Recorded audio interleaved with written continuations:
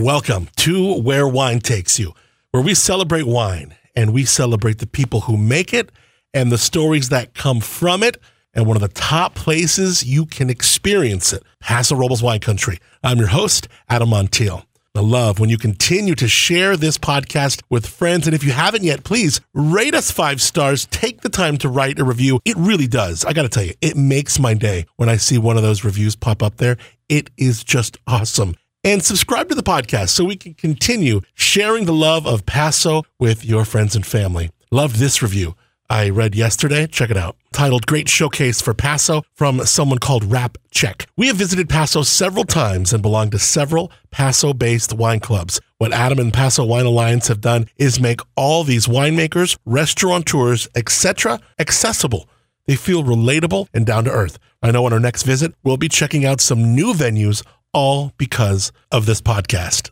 And I love that. I love that you're a member in some of the Paso wine clubs and that you heard some new folks on here that you can't wait to try next time you're here. Thank you so much, Rap Check, for taking the time to drop a line. And it was so cool. I got a text from the events and marketing manager over at Epic Estate Wines, Becky. She texted me, someone just came into the tasting room because they heard you talk about us on the podcast.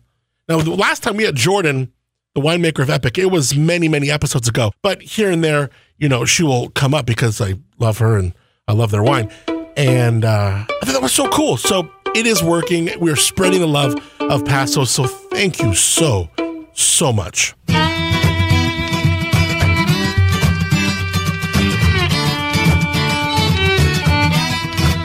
Now, one of the best parts of Paso, and arguably the hub and where the heart beats, is downtown Paso.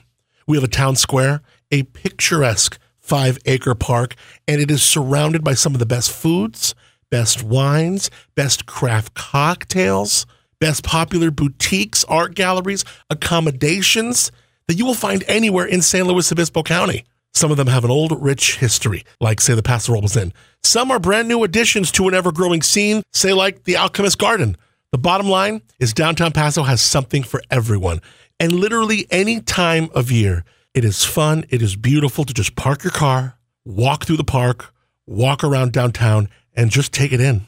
2 of these gems are going to be featured on the show today. 1 restaurant and 1 winery, both next to each other. And if you're not in the know, you may walk the park and walk right past them. I'm talking about Indigene Cellars and Jeffrey's Wine Country Barbecue. Now, despite their 12th Street address, these guys are just behind 12th Street in an alley that runs parallel. Once you make that connection, man, oh man, are you in for a treat. Just ask about Norma's Way Alley.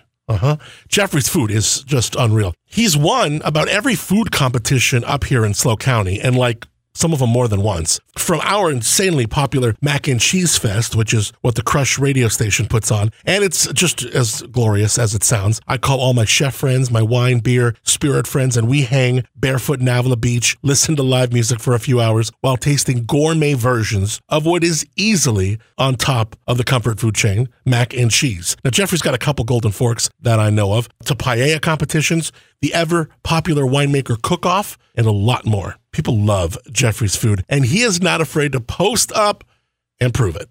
We will talk about his self-defined wine country barbecue cuisine. I'm also really excited because I'm going to meet Ray Smith from Indigene Cellars. I had him on the Crush on the radio, on the phone once on the air, but I've yet to meet him. And I've just heard tons of great things about him. He's been in the area for a while, made lots of connections when he owned a bottling truck company. I can't wait to ask about that. And thus forged a ton of relationships really all over California. He has experience making wines from grapes all over the state. But what we're going to learn from him is what is so special about Paso that when he decided to set his flag down, he made sure it was downtown Paso. I feel lucky. Normally we get to bring you a real sense of familiarity with a lot of the guests that we have on here, but I can't wait to meet Ray with you and get to know him together. I show up downtown Paso and man, it is hot.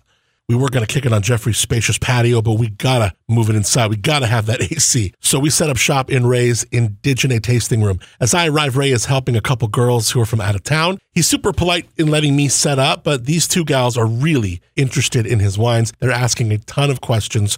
He gives them some great inside Paso advice for the rest of their stay, offers to even hold on to their wine till they go back to their room so it doesn't cook in the car. It's really quintessential Paso. So let's see where wine takes these two. Chef-Free Jeffrey from Jeffrey's Wine Country Barbecue and Ray Smith of Indigene Cellars. So give me that moonshine, we'll get by. We pass on round till the job is done. And out in the trees, it will simplify good company.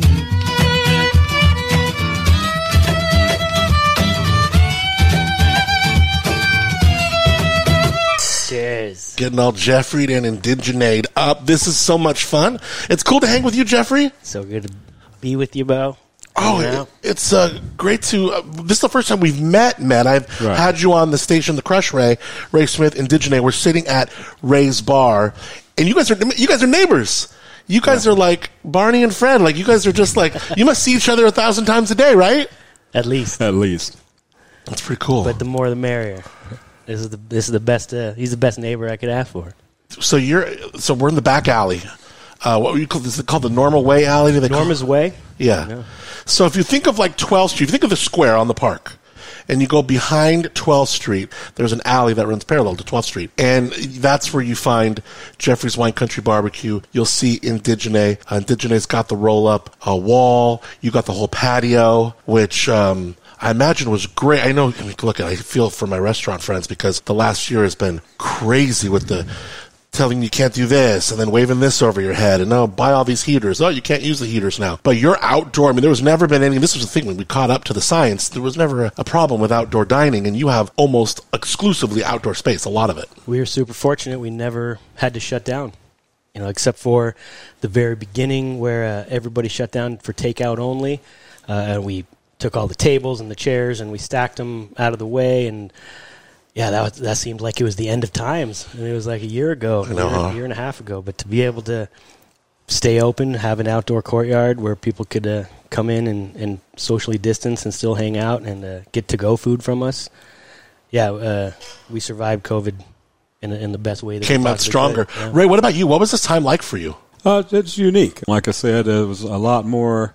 This is kind of formatted different. It was a lot more online sales. It wasn't as many people coming at first when they shut everything down. But as it warmed up, we kind of gravitated to being outside and keeping people distant to where we can get together. And it kind of forced me to be able to make some plans of being outside more often and getting tables kind of in a format to where it's more my deal now of being outside and tasting the wines. So. Yeah. It's like that. Take a drink every time you hear the word pivot, or like, right. Or any kind of like little audible that you had to make during the course of things. Now, I've known Jeffrey for a long time. We are good friends. I can't wait to tell the story and have you tell your story of Jeffrey's Wine Country Barbecue because it feels so fun to know you and to love you and know you. I've seen you rise up since the beginning. You know what I mean? It's so exciting. So we're going to get to that. But because you are a newer friend, Ray, I've only interviewed you one time. It was on the air and it was during everything going on COVID. So I did not have the pleasure of meeting you. But I'm so curious as to where wine took you, and I know you've been here for many decades making wine, right. But Indigene, like the tasting room, this is relatively new, right? New, right. I also had a mobile wine bottling business, and that was the leases are much more significant at that business, so that took a lot more of my attention. So is that how you kind of made a lot of your relationships in? It's actually how I made all of my relationships. All of them. And that's interesting because you talk about a mobile, like a bottling truck. Right. So some of these wineries, in fact, probably most of them don't have a $250,000 line or even the space to have their own bottling line. Right. So they will rent or they will use these bottling trucks, and what your business would do, you'd show up with like a trailer, right. And inside that trailer, rather than holding a bunch of stuff, it holds a bottling line. Right, exactly. And this must have been a real, how big was your fleet? It was two 52-foot trailers. Damn. And they worked all over California. I tried to stay based in Paso because there was a large amount of wineries in Paso growing all the time, but It was all over California. Is that a competitive industry? Are there a lot of other people doing it? Now, yeah. Yeah. Now, yeah. Back then, no. Now, I think I was the second guy after another bottling company, Castoro. Yeah. So, because I know they do a bunch of those, don't they? Right. Yeah. Right. So you're meeting all these people because you're bottling their wines. Right.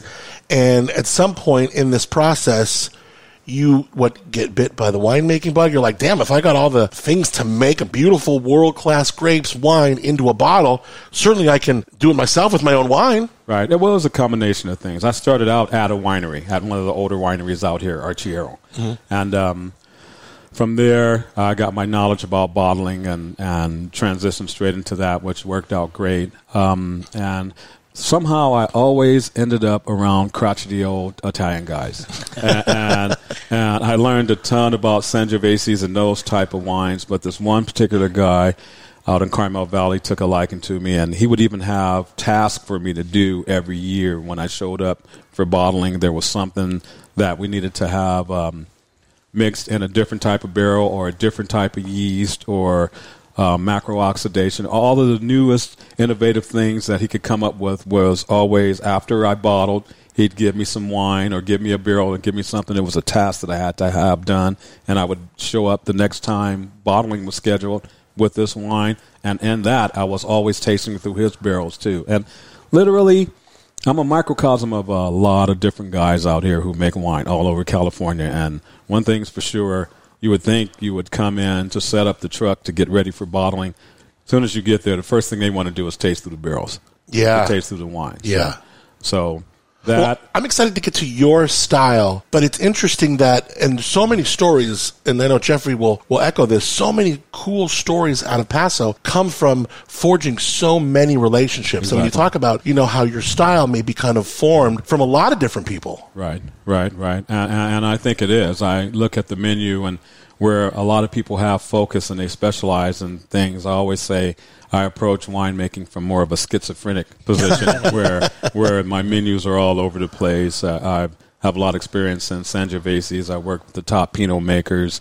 I worked the area of Carmel Valley is probably the most Eastern Bordeaux style of winemaking in Northern California. So I am a microcosm of a lot of styles. So. That's really cool. This rosé in the glass is really good. What's the story behind this rosé? So this is actually fire fruit. This was from Carmel Valley, and it unfortunately last year was another fire. This is the third fire that I've been through, and there was a guy out there who I don't want to say he didn't have insurance, but he didn't have insurance. Yeah. So I won't say who it was, but I was able to help him out by he wasn't going to be able to get any money. He was going to take a total loss on the fruit, so I was able to get some fruit from him and get it immediately out of the vineyard straight to the press. We did it in a Cacard press, which is more of a champagne press, pressed super light at 120 gallons a ton, and made a great wine. We did it just to make sure that we didn't get any smoke taint, because smoke taint, a phenomenon that's usually around engulfed in fires, and this actually has no smoke taint in there. So wow. So it worked out great. Wow, well, it made a beautiful wine. Yeah. Isn't that wild? This is amazing. It's one of my favorite wines that Ray makes. We have it at the restaurant. We're fortunate enough to have him keg it for us. Oh, there you go. Nice. So it's become one of my favorite rosés, and I'd consider myself a rosé all day kind of guy, for especially sure. this type of weather. But I'm always looking for the right color. I can tell if I'm going to like the rosé just from the bottle.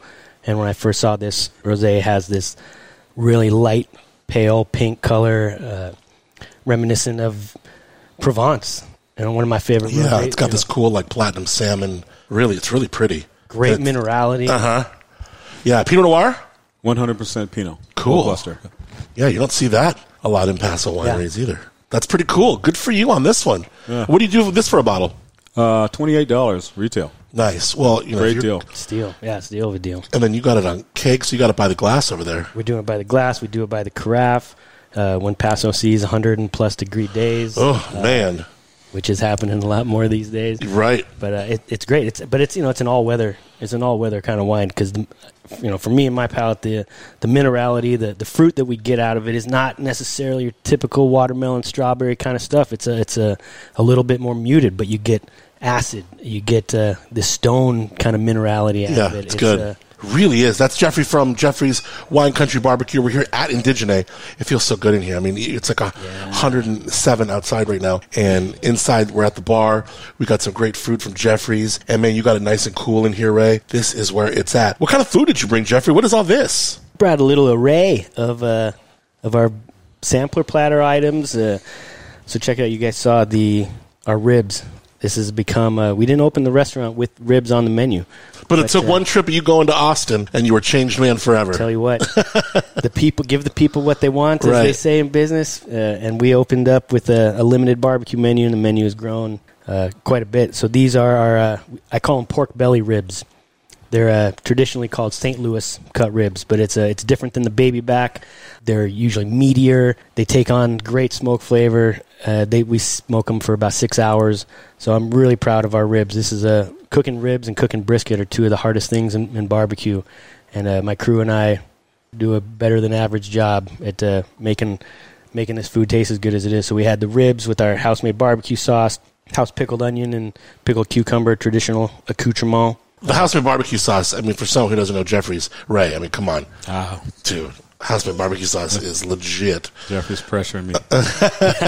And then you got the coleslaw, we got the house-made, everything you do over there, you're making. Scratch-made across the board. You even brought the paella. We finished the paella. Good job. You finished that. It is so good. It is the best paella you'll take in. It's so good. It's become a signature dish. That's crazy. Isn't that crazy that paella has become a signature dish? I can't even. But you made it, and you call your food Wine Country Barbecue. It's in the name of your place. Yeah. Jeffrey's Wine Country Barbecue. And Wine Country Barbecue, I feel like sometimes you'll see food with wine. It may be cheese, it may be chocolate, it may be just certain things, but you've kind of twisted it in so many ways where you've elevated the culinary benchmark, but you've also continued to never abandon comfort. You have comfortable food, you have approachable food, but you are definitely eating high-end scratch food. 100%. Who's doing paella at a barbecue restaurant? Who's ever heard of that kind of stuff? Yeah. That's where Wine Country starts out with. I moved to town to start a personal chef business as a caterer to the wineries, and was doing winery specific pairings. And through charity competitions and events here and there, then all of a sudden your style starts to kind of fine tune, and my style kind of fine tuned. And paella is one of my favorite examples of a Wine Country cuisine. It can be done in so many different styles, from seafood to rabbit and wild game to everything in the middle. And it's going to pair super well with almost anything that's in your glass. It's going to pair well with this rosé, Pinot Noir rosé. Yeah. Just wait till we get to Ray's Petit Verdot. It's unbelievable. And that has to do with the layers of flavor and the approach. I mean, my winemaker bros and sisters do a great job at blending flavors and using barrels to get different flavor profiles. The terroir in our community is unlike any other place in the world as far as I'm concerned.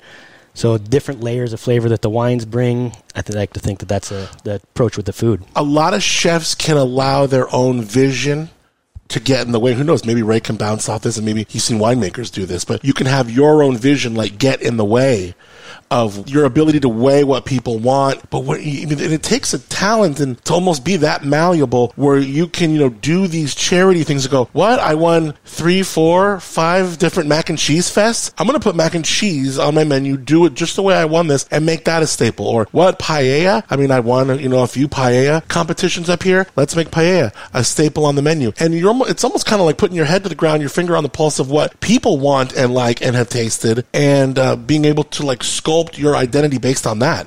Yeah, I completely agree. For me, it comes back to a quote from the illustrious chef Thomas Keller. You're familiar with French Laundry Opera. I mean, he's the greatest chef of our generation. Mm-hmm. And I'm going to paraphrase the quote, but it has always stuck with me that there's no such thing as perfect food, only the idea of it. And the closest thing you can ever get to perfect food is making people happy. And the more people that you're able to make happy, that's what perfect food is. Every day, you can create perfect food, and making people happy, having this wow factor on their face. I think that's what the artisans in our community have a lot in common. We stay true to our craft and our heart. We're passionate about it, but there's nothing like seeing your customer, your client, your friends, your family's face when they take a bite or take a drink of something that you put your whole heart and soul into, and we as the craftsmen love it. And when we see how much it's appreciated by people, that's what that's what sets it off for me. That's what makes me keep waking up every morning to do this. And Ray and I both know, especially getting through COVID and being tucked away here in the alley, this is everything we do is an act of love for what we do and wanting others to enjoy it as well. Does that translate right to the winemaking as far as being able to kind of see what, obviously people like of what you do, mixed with your talents, mixed with your own vision? I mean, somebody told me, I think it was Matt Trevison last episode, about making wine for other people. It's like, we can't make wine for other people because if something happens and my wine doesn't sell, I got to drink it. So I got to make what I like. How does that, when we're talking about this dynamic in the world of food, does that translate into wine too, you think, Ray? For sure.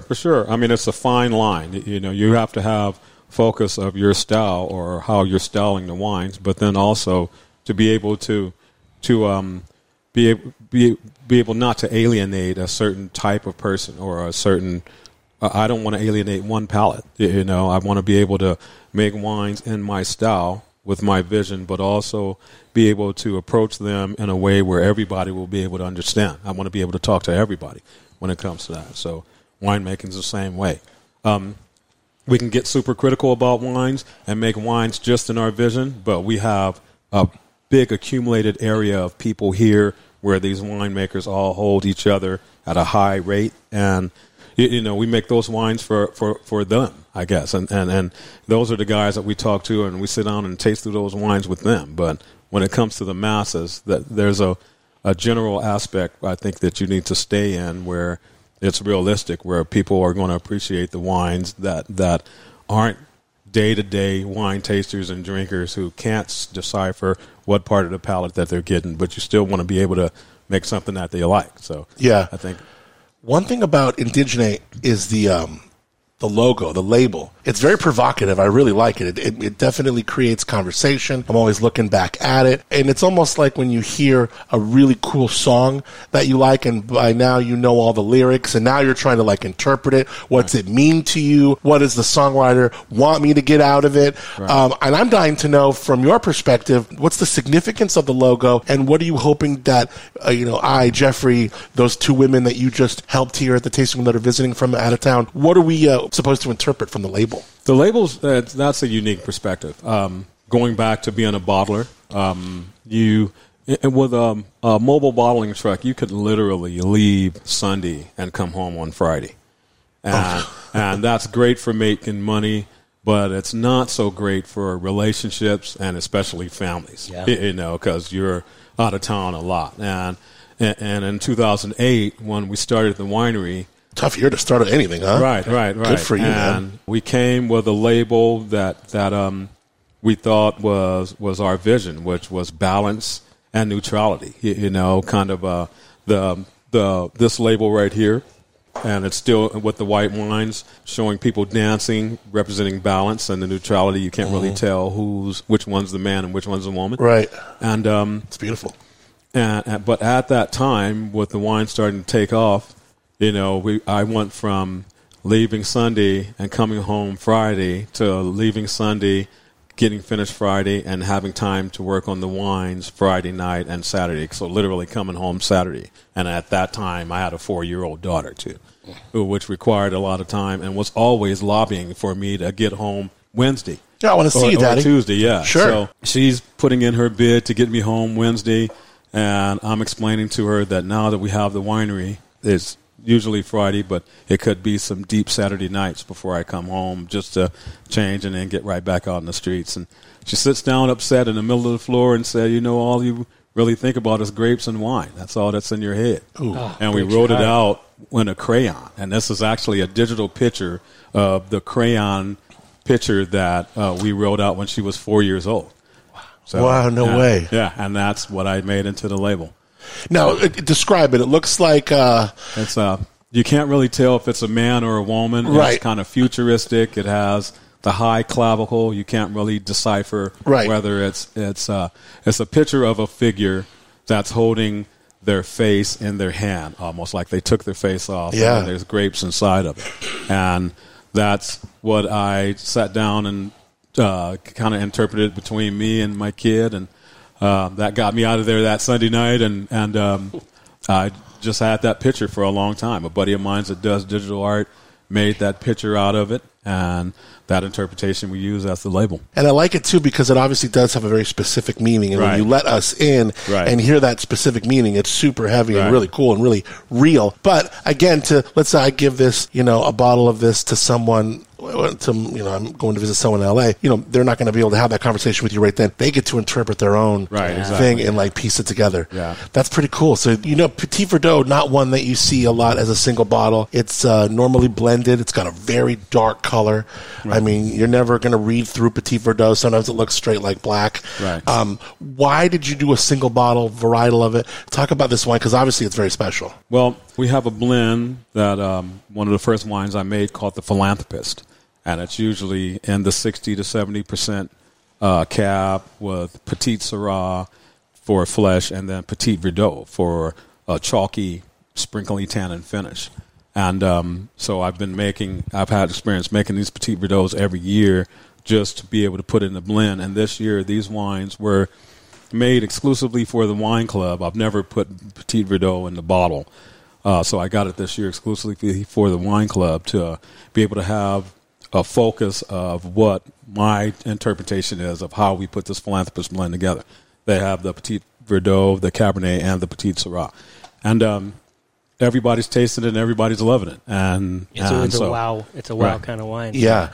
And it's not one that you associate with a wow wine because you don't normally see a single bottle Petit Verdot. So it's like when you're like, oh, this one. And even when you're looking at the back of a Bordeaux blend that's got all five, Petit Verdot sometimes like the 1 or 2%. 2-3%. Yeah. So the Malbecs, the Petit Verdots, they don't always get, the love of, say, the Cab, the Merlots, the Cab Francs. So this is really cool. And this is what such a special part about Paso is you'll find someone with a passion like Ray's like, no, man, there's something here. We're going to bottle this and we're going to let people enjoy this just like this. Exactly. Yeah. Because we haven't had the chance to hang out. I don't know you as well as I know Jeffrey. I was reading up a lot on you before the podcast. I really wanted to have a lot of it. And we talked one time before. And one of the things I was reading about you was this article that was talking about you being an elite black winemaker during this black renaissance. Right. I kind of want you to talk about weighing that. And we're having conversations now about equality that are long overdue. But talking about that, walking that line of, okay, this is my role here, but also like I'm a great winemaker, regardless of the color of my skin. But there are these conversations that we're having right now. Talk about that. Right, I get that, and that would probably be a great concept in Monterey or Napa. But Paso, there's a ton of really good winemakers right behind you, and they're waiting to walk right up your back. I mean, there's people waiting for their opportunity. Mm-hmm. So you have to focus on wine here if you're a winemaker.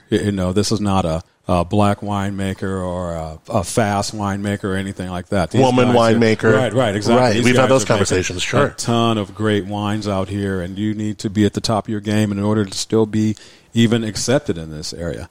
From my perspective, I just want some black people to be able to look and say, hey, this is possible. They have guys out here. This is not a guru thing that's past what we're capable of doing. But as far as a black winemaker, not in Paso. I mean, I wouldn't have got 2 or 3 extra points just because I was black. No, here, yeah, right. I was having this conversation with MJ, who does the Black Wine Guy podcast, right? And he came out to visit, and he was saying the same thing. I thought it was really interesting. He was kind of echoing a lot of what you're saying right now. Yeah, for sure. I mean, like I said, these guys are innovative. Yeah. I learn something every week. And I've been in the game for years. I learned something every week. Do you still have a lot of these guys that you met in the bottling truck days that you'll still call up like, hey, I got this stuck for him and I got this or whatever? All the time. That's so cool. All the time, yeah. I literally learned more about native fermentations than I have in my lifetime of winemaking. Just last week talking to a guy out here. So there's always enough to learn. What do you think about the way Paso's been? I mean, because you've been here for a couple decades plus. Right. I mean, it has changed just in the last 10 years. Shoot, 5 years. I mean, it is really exciting to see what's going on in Paso. I think it's more upward mobile than it's been in a long time. Yeah. And I think It's a couple of scenarios that happened that made it that way, but all in all, Paso's, a ton of different small microclimates that are capable of making great wines. You put that together with some great artists that either came from here or are drawn to here to be able to be at the top of their competition. And it's just a great scenario. It's just a area that had to grow because there was no other way but up in this area. I think it's really cool because as I'm getting set up to record this podcast with you, meanwhile, these two girls who are out of town, they get to set up shop at the bar. And who are they talking to? They're talking to the owner. They're talking to the winemaker. And you have all the time in the world for them. I mean, I think that's really cool that people get that here. Yeah. And it's been like that for years. That was part of the draw for Paso Robles. But, in a lot of ways, the way that I'm going to interpret everything that I'm trying to say is going to be through that bottle. And the only chance that I have is for you to taste it and you to understand it. So, for sure. Jeffrey, it's so interesting, this relationship between the wineries and the restaurants, because both have kind of helped the other in elevating the game. And we start seeing some of these restaurants come up, whether they're super fine dining, whether they're, approachable high-end wine country barbecue. The more that these places like yours sprout up, the more winery places that sprout up like Indigene. I mean, you're seeing just the whole elevation of a game and of an area. That's a community that we have. I mean, it's a cliche, but it's a cliche for a reason that everybody around here working with each other, excited for each other's accomplishments. I mean, I think about going back to when we all first met. I met you two fellas probably within a week or two of each other. That's a trip, huh? Back in 2008. Raymond had started Indigene right around the same time. I had started running a wine bar called Vinoteca that has a wonderful place in Paso Robles history. I started working there part-time when I moved here in 2003. I mean, different owners, but it was the old Vinoteca days. Yes. I mean, I met totally. my wife there.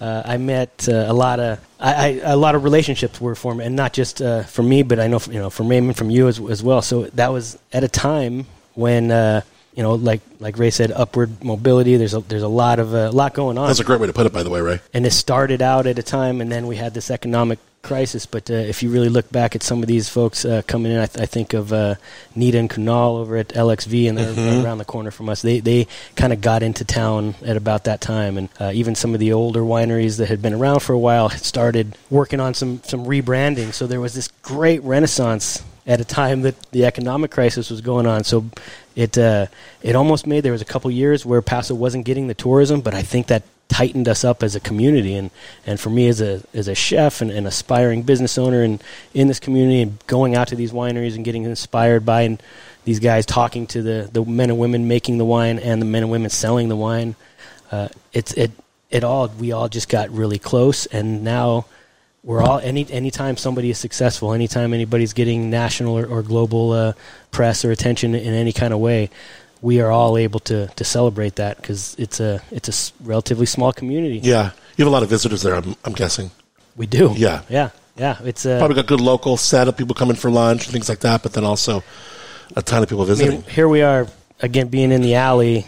This, both Ray and I kind of had this, we hope we're going to be busy. We're proud of our product, and we know we have a fan base, but this great opportunity to open up in the alley came about. We just kind of opened and hope, and actually I just realized it, but since we're doing the podcast, today we are really celebrating our 3-year anniversary at Jeffrey's. Is that right? This weekend, 3 years ago, almost to the day that we got this thing What a going. ride for you, huh? It's been 3 years of because if you know Jeffrey's situation, like, obviously came here to do the catering, and Jeffrey's Catering was born, creating this wine country barbecue feel and really taking this elevated food that was indeed approachable. It was kind of like the same thing that I was trying to do with the wine show, and that Jeremy and I were doing with the Cork Dorks, right. And what we do want to do with this podcast, and that is talk about all you crazy geniuses that are so good at making world-class stuff, but bring it in an approachable way. And so you're at Vinoteca, that's the first time I met you, and then you're doing your stuff out of Grey Wolf, and you had your window there, and that became super popular. You're winning contests all over the place. And then what was it? Was it just opportunity? Was it a little bit of you and your wife being crazy, where you're like, well, let's get our own brick and mortar, let's have our own restaurant? Yeah, all the above, for sure. A lot of because this crazy. This wasn't like, this was a parking lot. This was an empty parking lot. Yeah.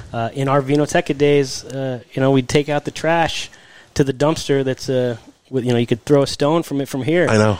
It was a tiny little forgotten parking lot, and from the Vinoteca days, and then when that business was sold, and I went off to do other things, from being a personal chef, working with private wineries, private clients coming into town wanting to have a wine country experience, and doing it out of my house, and then doing it out of Grey Wolf for those few years. Yeah, the growth was great, and we've had nothing but support and the kudos that we get from the community, because I know how hard everybody works in this community, and they know how hard I work. You can't be successful in business, or anything you're doing without, especially after hard. Last year. Oh my gosh, you gotta hustle. To be able to, and here we are talking about all of us kind of starting our businesses in 2008. So we started our businesses. You started your brand in economic crisis, sure, and we survived that economic crisis, and then we get 10 years into it, and the ball's rolling, and we're seeing progress, and all of a sudden this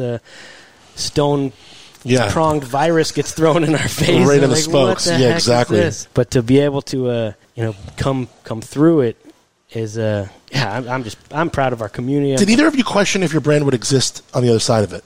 Was there any sleepless nights like that where you actually had to think that, or no? I don't. I wouldn't say. I think both of us had enough of a following, and like you say, the key word is pivot, but it's adaptation, and it's. I don't. So you didn't know what to expect, but you knew that right. I'm gonna be standing at the end of this. Right. Yeah, right. it's just a matter of how are we going to adjust?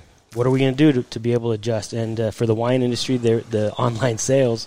Yes, it has been huge, and then for us, with our style coming from a catering background, being able to provide comfort food, that's the two things that people wanted most during that. Didn't you learn during COVID? Nobody knew how to effing cook. Like we got so good at taking takeout out. Like everyone forgot how to freaking cook. Yeah. That's so funny. We are so sad. It kept us going, though. So good for you. I'm glad, because you needed it. Restaurants I felt my heart went out to restaurants. We lost a third of them in this state. 1/3, poof, are gone. And that's I think chills. it's sad, and I love the fact, and I appreciate the fact that we have gotten as an industry so much attention. But as I think most folks know, it's a really tough industry to go through. So the ones that made it and survived were the ones that had the heart and soul, from the owners to the managers to the staff, that hey, this is what it's the survival mentality. It's not quite a sense of desperation, but you can smell desperation. It becomes we are going to survive. There is no other option. This is what we have to do. And there was definitely to see that many restaurants had closed, but it's a tough business, man. They say 1 in 3 or whatever the number is these days closes off, but to have a sense of community, to really put yourself out there. I mean, we started doing our hashtag Paella Sunday kind of with family meals or whatever. Sure, whatever we got to do when everybody's hurting and feeling sad and depressed, and they want a glass of something delicious in their hand and fill me up with some mac and cheese and some ribs, and the fine dining restaurants, and that's my passion as far as barbecue, and what we do here is my business, and I'm very passionate about. But my extracurricular activities are going to fine restaurants, and it was the fine dining industry that specifically had the toughest time. It's how do you sell wine and an experience at some of these white tablecloths? You can't when there's no dining in there. No. So the wineries being able to sell online, and our style, the barbecue restaurants, or the restaurants that have more of a comfort food concept, and the community can rally behind it. They're the ones that were able to make it through, and I think we all got stronger, and now here we are coming out of it, and the mask mandate has all but gone away, and we're on a trajectory that is going to be everybody's going to have to hold on, because the biggest issue that we're all running into is how do we prepare for the onslaught of people are coming to Paso, coming in, and they've already they're here, they're coming. Well, even during the times when a lot of people weren't going anywhere, and they weren't getting on planes, they were driving from San Francisco south, they were driving from Los Angeles north, and they were coming to Paso. We've seen. We also had a lot better numbers than all the counties around us as a smaller community, and we've been on it. But to see the LA clientele that's been coming up, and the Valley clientele that's been coming up, and then we've been getting a lot of the the Northern California crew. Yeah. Kind of since those fires, the Napa Sure. Sonoma fires that devastated that region. It was heartbreaking to see what they went through. But if there was a silver lining in the wine industry, it was helping put Paso a little bit more on their radar, because we were getting a lot of folks that were coming down here. So now, when we first started this thing, these businesses in the late mid-2000s or so, now it's not a secret anymore. If you don't know what Paso is, you're not drinking wine. Yeah, you're not. Right? That's such a great point. So now that they're coming in, and now, like every other region in the country, we are all suffering from a lack of staffing. So now, I know. Well, you get paid more to stay at home. Right. That's what they're saying. Unfortunately, it's hurting the fact that we have so many people wanting to, how many people want to get into Raymond's place. Yeah. And I don't think he's quite reservation only, but tell you what, any given Saturday night, it's packed. We're packed. We have lines out the door. That's so cool. He's got lines of people coming in. So it's such a great feeling to know that people are into us. They've discovered us. They want to come out. They want to support us. They want to experience what we're offering. But you got to bear with us, because we don't quite have the staff set up to be able to take care of this. And I think that's the biggest issue that we're all going to, as a community, run into. So we're trying to talk with. I'm on the board of the Paso Robles Main Street Association here with Norma. And, yeah, for sure. We're trying to get some job fairs going, trying to get the word out to people in our community that if there was ever a time that you wanted to get into the hospitality business and learn the art of winemaking, or the art of selling wine, and same thing for us on the restaurant side, the art of barbecue. I was just reading this article, Wine Business Monthly. There's no better time to get into the wine business in a lot of different facets than right now. That's it. It's the potential employee has their pick of wherever, and that hasn't been like that since I've been in business. Yeah, I don't even remember the last time where it is really an employee's market. If you come in to any business with a decent resume and a good attitude, everybody's looking. Start negotiating. Like Jeffrey's interviewing me, I'm going to be like, yeah, but I want a paella a week. That's right.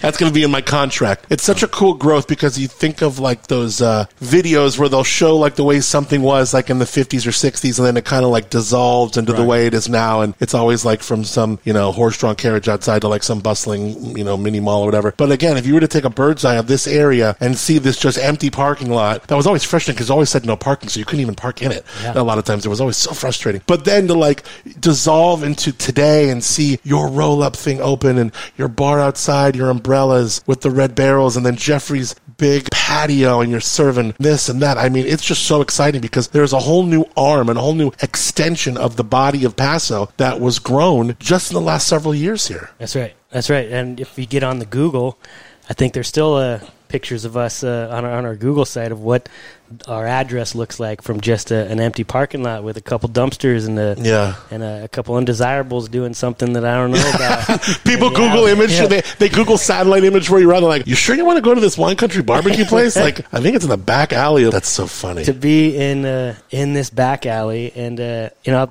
got to give it to the guys at 1122. They kind of were the first, even just a couple years prior to starting their speakeasy. Railroad Street's not exactly an alley, but Norma's Way is not acknowledged on any of the maps. So our address, both Ray and I's, is either 819 or 815 12th Street. So I can't tell you how many folks that we have going up to the general store, the salon, Julie Hammer's Hammer Salon and stuff. And then you got to walk around the corner. But we're in the heart of Paso, and I would say that the park has always been the heart of Paso, and here we are, half a block off the park, off the beaten path. You can't really drive by us. No. And all you got to do is take 2 sips of some of Raymond's wines, and you'll realize. Oh, I'm a fan, man. Insta fan. What are some of your favorite parts, Ray, about Paso, specifically from why you decided to, stake your claim here, and then also what you feel is exciting about the way it's evolving? Paso's such a small town. You will know every fireman. You will literally know every policeman. You will know the PG&E guys. It's not far-fetched to have these guys at your house having beers. So this is a small community, and this is much more my style. The wine business has always been, in Paso, where if you had a problem that was going to affect you and your business and your bottom line, the competition next door is going to be the first person to help you. They'll be the first person to find out, and these guys are going to team up, and they're going to make it work for you to the best of their. I've never seen anything like this before in my life. It's true. It's crazy. Yeah, you get help. There is no competition here. You know, you get help, you get advice, you get the help that you need from the guys that are next door. And I've never seen that anywhere in any kind of business. Yep. So I wanted to belong into something like this. I wanted to be able to stake my claim in something like this. And at this point, I think Paso is just upward mobile, but it still has that community. It still has that feel. It still has that small time, beautiful, everybody literally wants to know how you're doing feel. You know, it's no place like this. What's your favorite thing to order at Jeffrey's? Oh, my man, it's probably the mac and cheese with brisket. Oh. I love everything. The ribs are great. I know. Yeah. I really don't have a favorite. I eat everything there, and a lot of it. Yeah. What about you? What's your favorite wine of Ray's, Jeffrey? Jeffrey, my man. Well, I guess being a fan of really good rosé, I think Ray's making some of the best rosé that's being released right now. But then this Petit Verdot, you know, these are wines that, you know, a lot of people making different kinds of rosé. We get hit up on the daily, on the weekly. Can you feature our rosé? We'd love to have your rosé in there. And as much as I think there's a lot of great wine being made in Paso, I'm a bit of a critic when it comes to rosé. It's got to be in a very specific style for me to really want to feature it. I asked this to Debbie Thomas of Thomas Hill Organics, and I thought, you know, Ann DeCarroll McDonald from, you know, Il Cortile and La Cosecha, you know, when you are so entrenched in the wine business as a restaurateur, as you have been, you know, ever since you came here also, you meet a lot of people, you know a lot of people, and it's like, I'm sure there are a ton of wineries that are either just like, you know, bros with you, they know you, but they know a lot of people eat there and a lot of people visit, and they want you to put their wine on your list. How do you play nice and try and give everyone a chance? It's a fun, humbling, difficult, fantastic part of what I do. But you know, we're a mom and pop operation. You know, just like everybody you mentioned. These are husband and wife or you know, sole proprietor. You know, running their business. And in my case, I am the chef and the sommelier of this business, and my wife is kind of a general manager role and oversees our front of the house and is our bookkeeper and kind of runs the business for sure. Thank God. Amen. Amen. You can't leave it to this half-drunk chef, right? To be able to do it. But when they come in, I also like to believe, and whether it's true or not, I have to believe this, that everybody gets it and understands. And we rotate through our menu as often as I can, considering a lot of other restaurant businesses have a dedicated sommelier. Well, I'm the pit master and the chef owner and the sommelier. So when it comes to picking the wines, the favoritism, I don't know if there is such a thing, but when my friends in the wine industry help me by saying, you got to try it, whether you're a distributor or whether you're a sole proprietor, winery. And, I got to tell you, especially when it comes to Ray's wines or Diablo Paso, or over here at Seashell. These are 3 wineries that are making great wines. They're all within a stone's throw. I could easily say, you know what, I don't need to bring these wines in. You could literally walk over there and taste those wines. And we have a complimentary corkage program. If you bring in a wine from any of our downtown wineries, it's complimentary corkage. It's a modest $10 if you bring it in from 46 East or West. But so we support our downtown wineries. I don't need to carry these guys' wines, but when I taste these wines, you're like, I want it with my food. Like, it has to. Yeah. This is fantastic. So the winery, we use the term partners, but the friends that we have some wines that are distributed from some of our distributor friends, and then we have some wines that are right next door. And it's going to come down to what's going to taste great with the food. What's going to what's the vibe? What's the energy of the winery, the winemaker? That has a lot to do with it as well. Sure. It has to do with, do you get it? Are we on the same page? Yes. We're not a white tablecloth kind of place. We're a walk up to the counter, place your order. We're bringing you the food.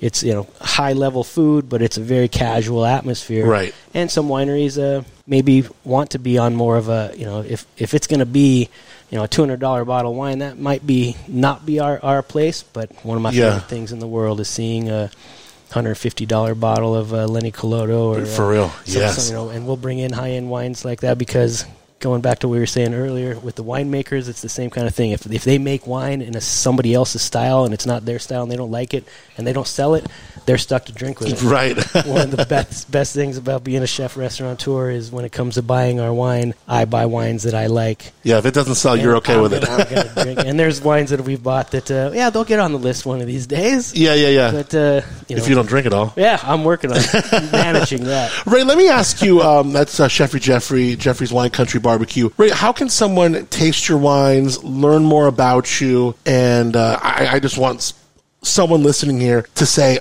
my next trip to Paso, listening to Ray and Jeffrey, I got to come try this dude's wines because they're so good. Yeah, it's online, indigenacellars.com. It has a reservation app on there. You could do reservations. Sundays, we just do walk-ins. It's right downtown in the alley. Like I said, it's a great place, family vibe. A ton of people meet each other here. You know, every time people are here tasting wines, the tables are kind of spread out. But everybody meets everybody here. Everybody ends up talking, and I wish I could take credit for that. But yeah, indigenacellars.com, like I said, make a reservation or just come downtown Paso Robles, and you can get a great meal next door. And then not only that, usually if you're sitting here and having a glass of wine and having a great time, you can order at Jeffrey's next door, and they bring the food right over to you. Oh, damn, that's so cool. Yeah. So, and you're open late. A lot of wineries close at 5, maybe 6. Right. I just heard you tell those ladies, "I'll be here till 9 I was like, damn. Yeah. That's cool. Yeah. In the alley. Yeah. We're keeping it real. Keeping it real, yeah.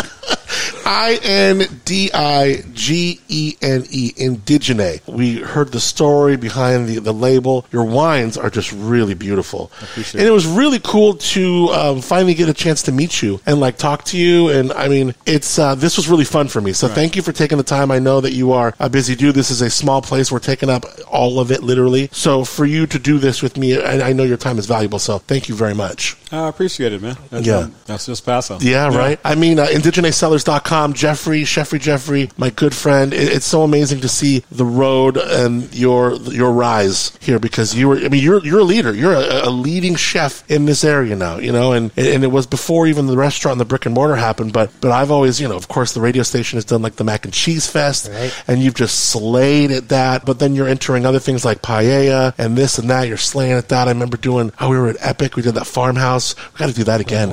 Memorial Day, and you're just with your big ass paella plate. Swinging out the paella. I know. We've just had so much fun. So you are just one of those people to watch, and then also just to I always celebrate. Your wins feel like my wins because we're tight and you're a good dude. And what's great when you have good wine and good dudes, you taste that in the wine. I taste that in Ray's wine. I taste that in your food. My girl always says happy food comes from a happy kitchen. It started when we were talking about eggs. She goes, happy eggs come from happy chickens. That's right. Happy wine comes from happy cellars. Yeah. And I got a happy chef and a happy winemaker right here who love what they do it well, and love Paso. So the passion comes through. It's a great to be in the alley, being able to have Raymond here as a neighbor, and just to be a part of this downtown scene that is continuing to crush. So we invite everybody looking to have a good time, share some passion, learn about food and wine. There's no better place. There's no better place maybe in California to be able to come down and the fact that we're in the alley, man, that's the best part. Special.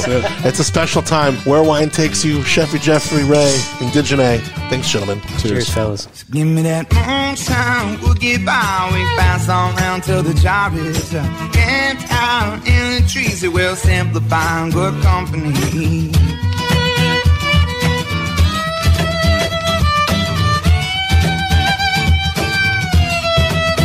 Thank you so much to both Ray of Indigene as well as Chef Jeffrey of Jeffrey's Wine Country Barbecue. Don't forget to hit up that back alley behind 12th Street for a whole Narnia of wonderment next time you are downtown Paso. And speaking of the next time you're downtown Paso, make sure to hit up PasoWine.com before your next trip so you can get the 411 on the latest, maybe your favorite winery, what they're up to. Again, PasoWine.com.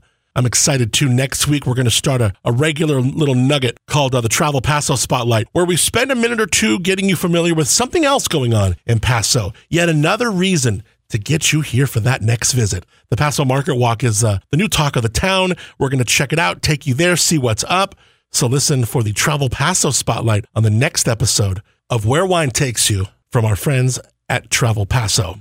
Original music on the show here performed by Moonshiner Collective. The song is called Good Company. Check them out wherever you get your music, as well as moonshinercollective.com. And if you appreciate their original music in the show, let them know. I'm sure the guys would love to hear from you. You can also follow Paso Wine on Instagram at Paso Wine for the latest. You can follow me and the behind-the-scenes shenanigans that go down, like when I broke a 10-year-old library bottle. Yeah, at Lene Colodo. That was the last episode. That's a sweet pick and mess. You can check it out at my Instagram at Adam on the Air. Where Wine Takes You is executive produced by Joel Peterson and Paso Wine. Associate producer is Jen Bravo. The show is recorded, edited, and produced by yours truly. Next time you're cruising the 101 on the Central Coast, or maybe hitting up Highway 46 east or west for maybe a tasting, you can hear me on your radio. My morning show, Up and Adam in the Morning, can be heard and streamed at Coast 104.5 and Wine Country Radio. My shows Liquid Lunch and The Cork Dorks can be heard and streamed at The Crush 92.5. I'm your host, Adam Montiel. Next time you have a Paso wine in that glass, take a second to reflect on the place, the people, the stories behind it all. Take it all in and enjoy where wine takes you. Cheers. And give me that moonshine, we'll get by. We can pass on down till the job is camped out in the trees. It will simplify on good company. Give me that moonshine, we'll get by. We can pass on down till the job is camped out in the trees. It will simplify on good company. Give me that moonshine, we'll get by. We can pass on down till the job is camped out in the trees. It will simplify on good company. Give me that moonshine, we'll get by. We can pass on round till the job is dry. Camped out in the trees, who will simplify in good company.